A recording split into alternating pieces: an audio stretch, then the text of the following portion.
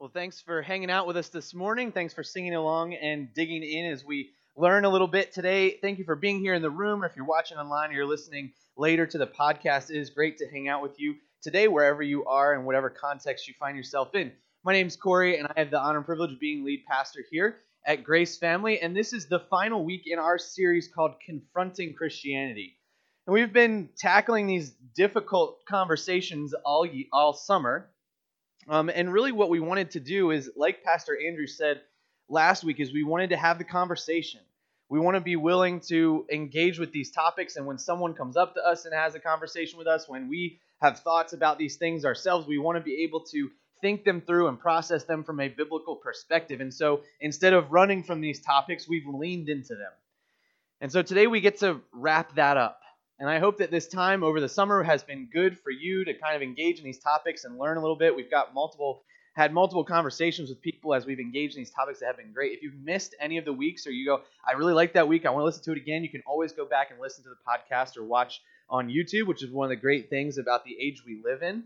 And so I would encourage you to do that. But today we're going to tackle two questions.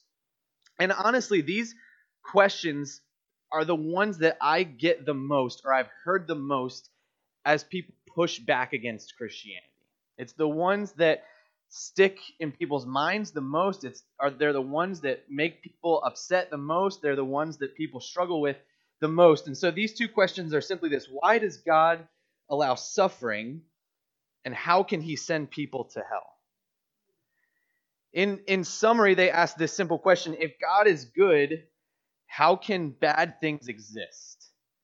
And so what do we do? If you've grown up in church, we teach kids from the time that they're little that God loves them, Jesus loves them. I'm pretty sure Jesus Loves Me. I know the words to that song. The only other song I learned first was Happy Birthday. Like, Jesus Loves Me was the next one, right? And I just learned those words. And as I was a little kid, that's what we taught them. It's what we teach our kids in our preschool. We teach them that God made them, God loves them, and Jesus wants to be their friend forever. And so we, especially in church, we start this conversation with kids early about how much God loves and cares for them and wants a relationship with them. And then something happens and they grow up. And we've all gone through this, where Jesus Loves Me is a very simple song and we love it and it's great. And then we hit a roadblock in life that makes us feel like maybe that song isn't so simple. And we hit a time in life where there's trauma, or there's struggle, or there's loss. And we ask this question.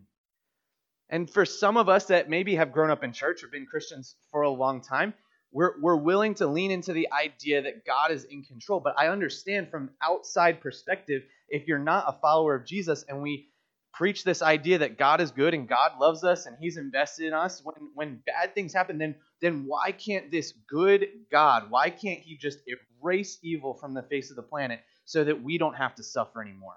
Why would he allow people that he loves to go to a place that sounds awful after they die? How can he be good and allow that to happen? And so I understand the tension. This is not an easy question to tackle. It's not a simple answer. But I want to do my best today to have this conversation, help us understand how God works in the midst of these things and what the Bible tells us about this. And so part of what I'm going to do today is tell you a bit of my story. And so I've only been here since November, so there's been different conversations that I've been able to have with people, but still getting to know people well and getting to understand your background, my background. And so maybe at some point you've heard me talk about this. But when I was 11 years old, my mom was diagnosed with cancer. So I was in 6th grade. I didn't really understand what that meant. I didn't understand what that meant. I knew cancer was bad.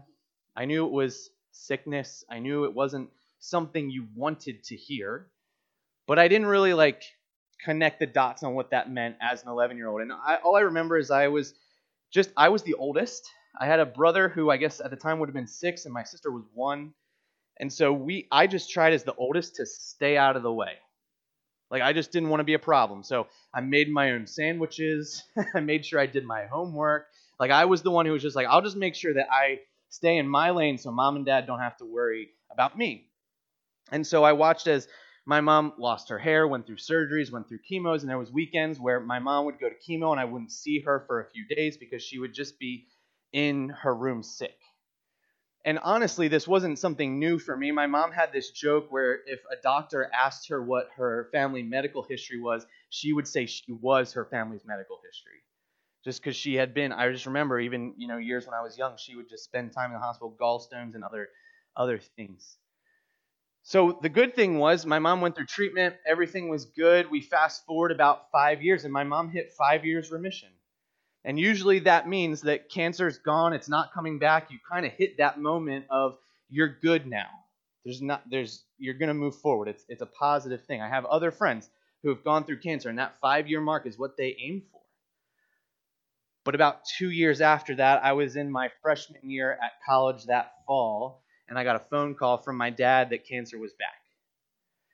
So that started a 2-year kind of seesaw process where honestly most of it is a blur to me. I remember college things, but I don't remember much about cancer stuff for whatever reason. And so we walked through that, and unfortunately in the fall of 2009, November 13th, 2009, my mom passed away. And there was this process where they were trying to keep her from getting cancer in her organs, but it ended up moving to her bones. And so she passed away. Now, why do I tell you that? Because my story has to do with this question. I've asked these questions, and I've struggled with these questions. And I tell you all that not so that you feel bad for me or you feel sad for me, or so when you get frustrated at me, you don't get frustrated because you remember I've struggled with things. Like I say this because some of the things that I'm going to say today might feel a little too matter of fact. They might feel a little bit like there's no feeling behind them. And honestly, that's sometimes the way that I process stuff. I'm more of a type of person that will just give me the facts, let's move forward. That's how I process life. But I want you to know that when I say these things, and as we go through the truth that I'm going to hopefully help us understand today, I've been there. I've woken up the next day and wished it was a dream that it didn't happen, right? I watched not only me going through this, my dad go through this, my siblings go through this, my grandparents go through this. And so I get it. But what do we do with it? How do we understand God in the midst of these things? I want to start today in John chapter 16. And we're going to put the verses up on the screen for you. You can flip, if you have your physical Bible, you can use that. You can go on your phone. You can go to the follow along page on our website where all the notes and all the passages will be for today. And you can ask questions. You can email the notes to yourself if you'd like to. But in John chapter 16, there's a very important verse that we have to understand. It's verse 33. In the beginning of verse 33, it says this: I have told you all this is Jesus speaking, so that you may have peace in me. Here on earth you will have many trials and sorrows. Now let's pause there for a minute. This is the verse where, from an outside perspective or an inside perspective, if we want to look at God and get angry at him for bad things happening, he never said the opposite. In fact, what Jesus says, and he was so honest about, was that on earth, we're going to have trials. You're going to have to homeschool your kids through a pandemic.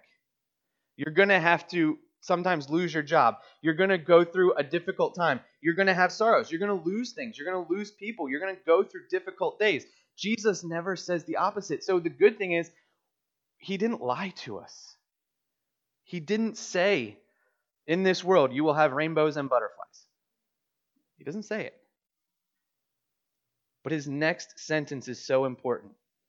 He says, but take heart because I have overcome the world. What was Jesus saying to us? He's saying, when you walk through these difficult days, when you go through these struggles, I've been there too. What did Jesus go through? His best friend betrayed him. One of his best friends betrayed him and turned him over to die.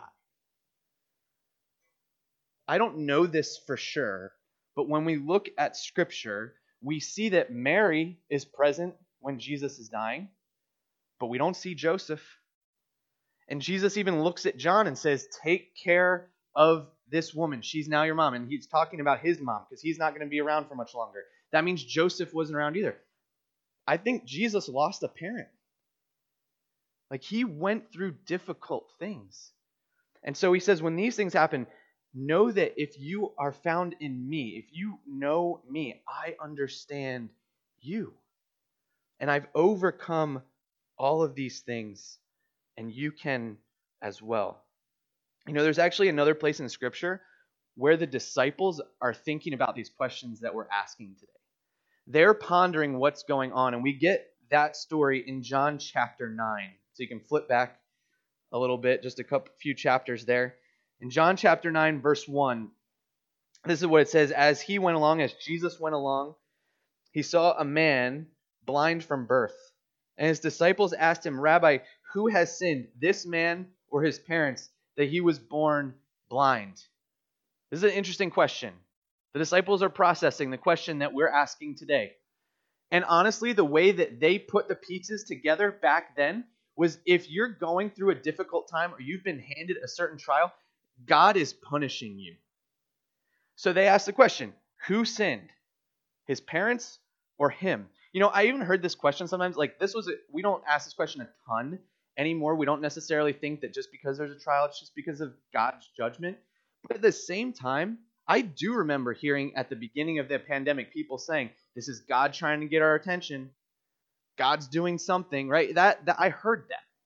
And so sometimes we still go back to this idea. And so their way of being okay with the struggle that they saw was just, when bad things happen, God was saying, you did something wrong.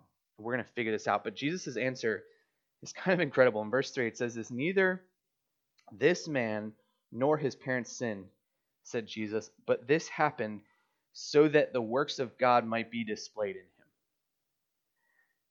Jesus says this man was born blind because I would walk by today. This man was born blind so that you could see that I have the ability to give him his sight. This man was born blind so that we, 2,000 years later, could sit in New Holland, Pennsylvania, and look at John chapter 9 and see what happened in this instance. That's why this man was born blind, so that Jesus could show who he was to the world. Now, if you're not a follower of Jesus, or even if you are, and you want to dig down deep on this idea for a minute, this can even be a little bit frustrating.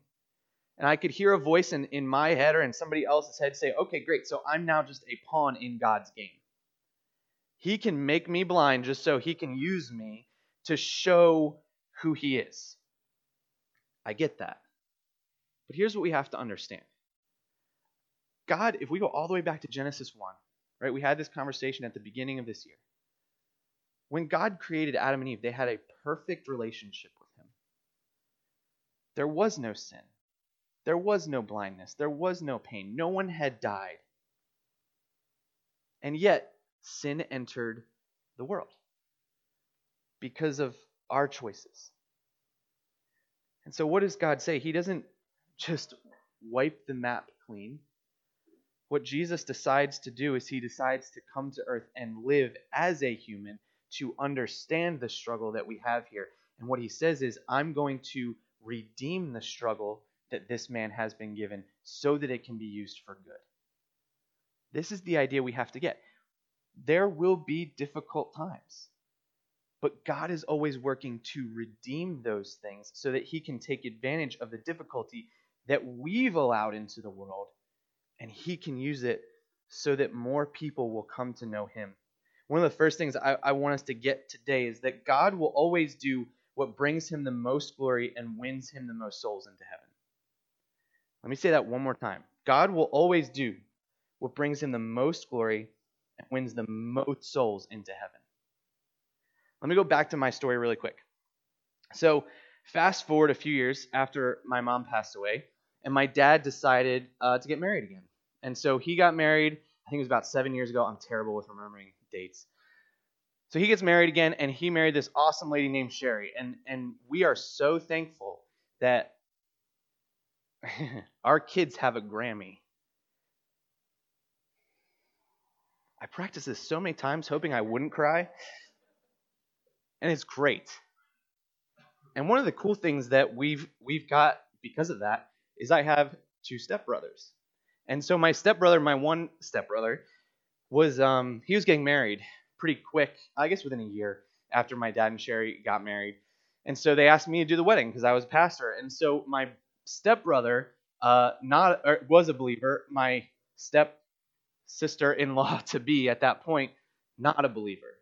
One of the things that I always do when I do a wedding, I've done 7 or 8 of them, I always do marriage counseling, or at least part of the marriage counseling, and one of the things we always talk about is the gospel, because I believe that marriages built on a shared foundation in Jesus are the ones that are going to last the longest. And so I did that. I'm going to shorten this up so I don't lose it, but here's what happened. I got to pray with my stepsister-in-law to receive Jesus. So my mom passes away. My dad gets remarried. I meet my stepbrother. She gets saved. What did God do when my mom died?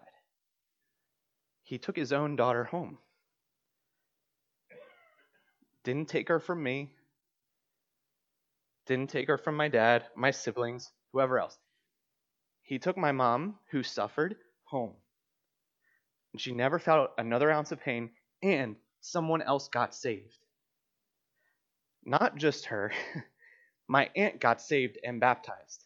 And there have been other people who have gotten saved because of it. Why? Because God will always do what brings him the most glory and wins the most souls to heaven. What brought him the most glory in that moment was bringing my mom home. And then he brought people to heaven because of it. This is what God does. It's not about just the suffering that we go through, but it's about what God's going to do through it. And the difficult thing for us, and this is one of those things like you have to hear. You can hear it in my voice now, but like understand I've gone through this. Sometimes I must suffer in order for someone else to enter the kingdom. This is an uncomfortable phrase, right? I don't want to suffer so that somebody else can get saved necessarily. Like, can't God just do that without suffering? Like, just send an angel. Just do that, right?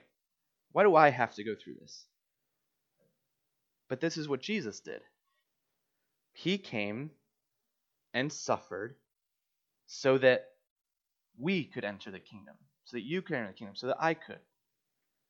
So that whoever's going to be playing pickleball over there this week could enter the kingdom, right? That's what he did. And so what he's calling us to do is not something that he hasn't done already. It's exactly what he did for us. In Matthew 16, Jesus goes a little bit deeper into this idea. I want to show that to you really quick. Matthew 16, verse 24 is where we're going to start. It says, "Then Jesus said to his disciples, 'If any of you wants to be my follower, he must give up your own way and take up your cross and follow me.' Verse 25, 'If you try to hang on to your life, you will lose it. But if you give up your life for my sake, you will save it.' Verse 26, 'And what do you benefit if you gain the whole world but lose your own soul? Is anything worth more than your soul?'"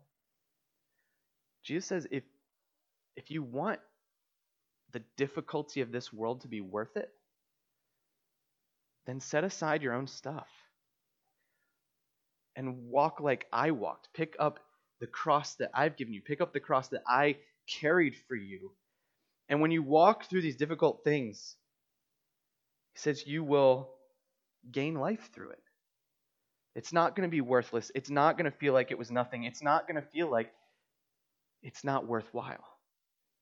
But if we carry that cross that Jesus carried for us, others will come to know him. And the truth is that nothing was worth more to Jesus than our soul. And the question that we have to ask is our comfort worth more, or is your comfort worth more to you than someone else's soul? It'd be easy for us to say, I don't want this, right? I'd rather live life in the world the way that the world offers it to me. That sounds like more fun. And I don't have to worry about this so much. But Jesus says, will you look like me? Will you look like me and set aside your comfort so that someone else in your struggle at times is going to come to know me or might come to know me? Every day is not bad, right? I hope every day is not bad. Really good days, really good times. But in those moments that are difficult, Do we think only about our own comfort, or do we think about how God can redeem those things and use them to reach someone else? I want to put like a bookmark on that conversation for a minute, okay? We'll come back to it. I want to move on to the second question that we're going to ask today. And that question, I talked about it earlier, was how can God send people to hell? If you're not a follower of Jesus, here's the way you might be processing what I'm talking about. Jesus says life is going to be difficult. There's no way around that. And we know that to be true whether you're a follower of Jesus or not, right? It's just life is going to be hard. The pandemic didn't just come to some people and then not others, right? It affected all of us. So no matter what, if you're a follower of Jesus or not, you're going to have difficult days. Jesus says that. So the option is either follow Jesus and pick up a heavy cross and bear that and go forward that way into your suffering, or the opposite, if you're not a follower of Jesus, is go to hell. That's the opposite. And if you're not a follower of Jesus, I get it. I get why you would look outside of Christianity and look at those two options and go, neither one of those sound really great. I think I'll stay over here. I think I'll move this direction. I think I'll just live my life the way that I want to live it right now, because neither of those options sound good. But there's three things I want us to understand about God that might help us understand why there is a necessity for the existence of hell. The first thing is that God must be just. If we're going to accept at all that there is a God in general, we also accept the idea that he is in control and he's kind of judge, jury, and executioner. He gets to decide who gets to go where. He gets to decide how our life goes. He gets to decide what goes on. And so if that's the case, wouldn't we rather follow a just God? Now let's pretend that God is a judge. And let's just think about a judge that would be here on planet Earth. And if every time someone came before that judge, no matter the crime, they just said, you're off free, right? I got in a car accident and I ran. Oh, no problem, you can go. I decided to steal somebody's car. No problem, you can go. I killed somebody. No problem, you can go. We would never look at that judge in a positive light. In fact, we would want certain people to get the book thrown at them. We would want them to end up in jail. We would want them out of society so that they could not hurt someone else. And yet sometimes we look at God and we say, but you can't judge me. Or, but you shouldn't have that seat. Or, but what your judgment says isn't true. But here's what we understand. We want there to be justice. And we want God to uphold that. And then in that, we also would understand that God must be worth following. We want him to be worth following. Let me give you another example. Have there ever been, and don't answer this out loud, but just think about it in your head. Have there ever been adults, maybe when you were a kid, who you knew were pushovers? Like, my mind immediately goes to like the substitute teacher, okay? I was a substitute teacher. I'm not making fun of anybody. I'm just saying. The days when the substitute teacher came in, come on, you thought about what you could get away with more so than the person that was there every day. The amount of you that are smiling means you agree with me, right? Why? Because that teacher only had to deal with you for one day. So they would let you kind of cross the line, right? The other teacher that was there every day had to make sure they didn't lose the respect of the class for the whole year. And so they had to hold the line. Think about the difference between the adult that you knew who would draw the line and hold it, whether they were a teacher, a parent, a coach, whatever. And the adult that would draw the line and you knew you could just be like, whoop, like, I'm just going to step over here. You're not going to do anything about it. So I just keep stepping over here, right? Who did you respect more? Ultimately, and probably, maybe not at the time, but today, the way you understand things, you probably respect the person more who drew the line and held you accountable. Wasn't mean to you or a jerk to you or anything, but clearly set the boundaries and held you there because they knew it was what was best for you. This is what we understand about God as he is a just God. He doesn't automatically send us to hell just for no reason. He doesn't do it on a whim. He doesn't just throw everybody in there. The idea is this, that he would give us the parameters. He draws the lines for us and he says, I believe that this is so much better for you that there's going to be a consequence if you don't do it. Parents, we know that giving our kids consequences is a loving thing to do because it stops them from going farther and getting more hurt or more injured or finding themselves in a bad place. This is what God does for us, and the fact that he would be a just God and he wants us to understand the consequences of our actions means he is worth following. And then the third thing is this, that God must be loving. And he loves us so much that he would be willing to come and die so that no one would end up in hell. See, what we understand, right, is if we have this book, it tells us about who God is. It tells us about how much he loves us. It tells us about his relationship that he wants to have with us. It tells us about the God who wants to be with us for eternity. And in order to move us in that direction, what he does is he gives us consequences, and justice requires consequences. There has to be that. In fact, I think if we just decided everyone got into heaven, some people believe that. But I think even people that were non-Christians and Christians alike would agree that there are people from history that if they're in heaven, great, but there should be a place where they go and they get punished for what they did. We would agree that that place existing outside of knowing Jesus, there should be people that they at least received consequences for what they did. But what I want to help us understand today is there's two things I really want to drill down on this idea of hell to help us understand really what it is. Because sometimes we get too stuck in the idea of like the guy with a pitchfork and horns and the fire and things like that. But here's what I want us to get. Hell isn't just the punishment for one choice. It's the sentence for choosing to be God ourselves. Let me explain that in a minute, right? So I talked about the fact that we have the scriptures and it teaches us about God and it lays all this out for us.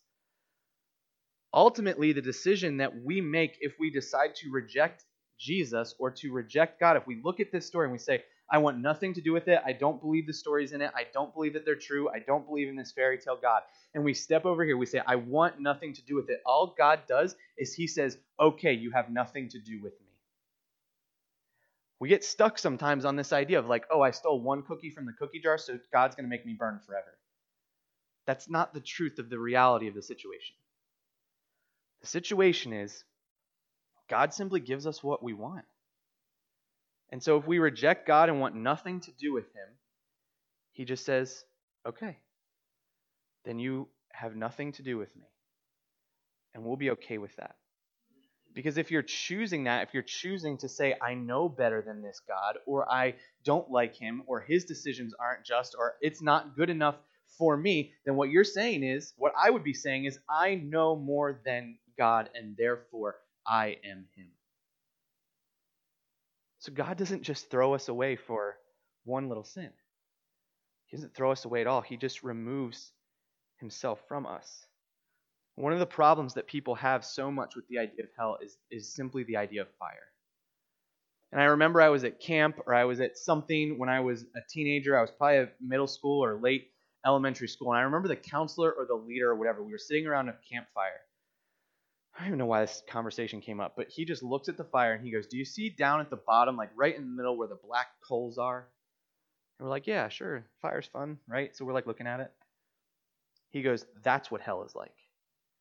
He goes, it's that dark and it's that hot all the time. And he goes, don't go there. Zero conversation about Jesus. Listen, please don't have conversations with your kids like that. Because hell's not about getting out of fire. I've heard countless people that I've known as kids who were told, do you see, like flannel graphs, seriously, do you see the way that this goes? Yes, this goes to heaven. Do you see the way this goes? All those people over there burning. Go the other way. How do I get there? I'm 6. Trust in Jesus. Okay, great. Don't want to burn, right? That's the way that it's gone. Don't have that conversation. Because the problem is we think too much just simply about hell and we don't think about what God has called us to and who he is and how much he cares for us. So what do we understand about hell? Now, when Jesus talks about hell, first of all, let me say unequivocally, I believe hell is a very real place. And if we don't know Jesus when we die, it is where we go. Literally. It's not figuratively. It's not just an idea. It's not just a story.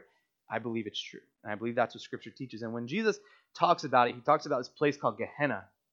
And Gehenna was a place where it was kind of like a dump, but it was more than a dump. It was trash. It was dead bodies who didn't have family. They would throw them there, and there was a fire that would constantly go, and it was just a place that you would never want to hang out. You would never want to be. And he talks about this weeping and gnashing of teeth, because if you just lived in that place, you would just hate your life. The question is hell a literal fiery place? Is there literally just fire that burns you forever? I don't know. It's possible. It's very possible. I'm not saying I don't know that. I've never been there, thankfully. Don't know. But here's what I do know. Even if hell may not be a literal fiery pit, it is the complete absence of God and all his blessings. God says, you can have nothing to do with me if that's what you want. What does that really mean? That means that there's no more joy. There's no more happiness. There's no more joy of relationships with friendships or spouses or children. There's no more planning for vacations. There's no more sitting by the pool. There's no more celebrating Christmas. Anything that we would look forward to and love in life is now all completely gone. And we are in full understanding that God has turned his back on us because that's what we chose.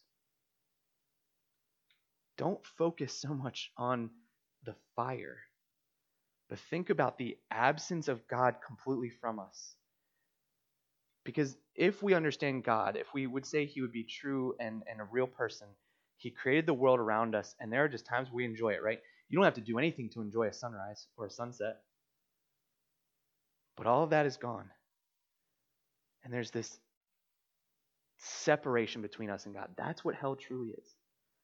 So if the thing we're stuck on is we don't love the idea of fire, set that aside and just understand that it's just God allowing us to have to ourselves, be nothing, have no joy, have no happiness, have no connection with him forever. Don't go there. Don't separate yourself from God. Don't allow yourself to move to a place where you would consider yourself to be God and understand more than God and be the one who has to be right. Stay in a place where you do know God and lean into the God who said, I would rather die for you than send you away from my presence, and live in relationship with him.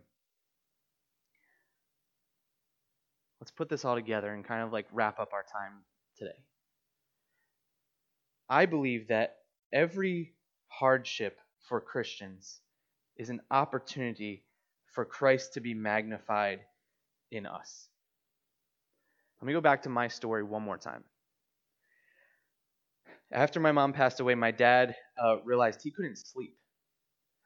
And so my dad, you've heard me say this before, I hate running, and my dad and I have this joke that we would say that's not true of him anymore, but we would only run if it was on a field after a ball or around the bases. So you can put me on a baseball diamond, I'll hit the ball and I'll run. You put me on a soccer field, I'll run. You put me on a football field, I'll run. You put me on a track, I'm just going to walk away.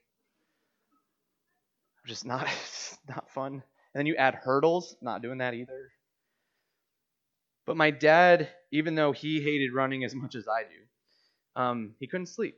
And so he just decided, I got to do something to wear myself out. So he started to run. What he realized after he started to run was this isn't the worst thing in the world. And so he started to run in different races. He would do 5Ks. He would do half marathons. He's even done marathons. And so what he finally realized in kind of being in that culture for a while was there were some pretty cool causes that were sponsoring these races, and that he was able to give money or just participate in these ways so that other people could benefit. And so he started this organization called One Run Together. And so, this has been, 7 or 8 years. What my dad does is he has this organization. They sponsor runs. Last week, they did a glow run at 10 o'clock at night on the Honeybrook Golf Course. They handed out glow sticks and you just run at 10 o'clock at night. I was like, okay, I can get behind that a little bit. So they did that, and they raised money, and what the money goes to is not to cancer research, but it goes literally to patients that are going through cancer. And so what they do is they fill out an application. They say, I need my electric bill or my car insurance or something. Help me pay that while I'm spending money on hotel rooms and being in hospitals and buying food, all that stuff. So he alleviates some of that while they're going through it. And every time somebody gets accepted into that, my dad shows up at their house with a check and a Bible.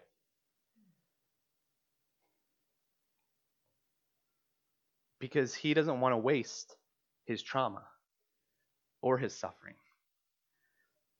And so now hundreds of people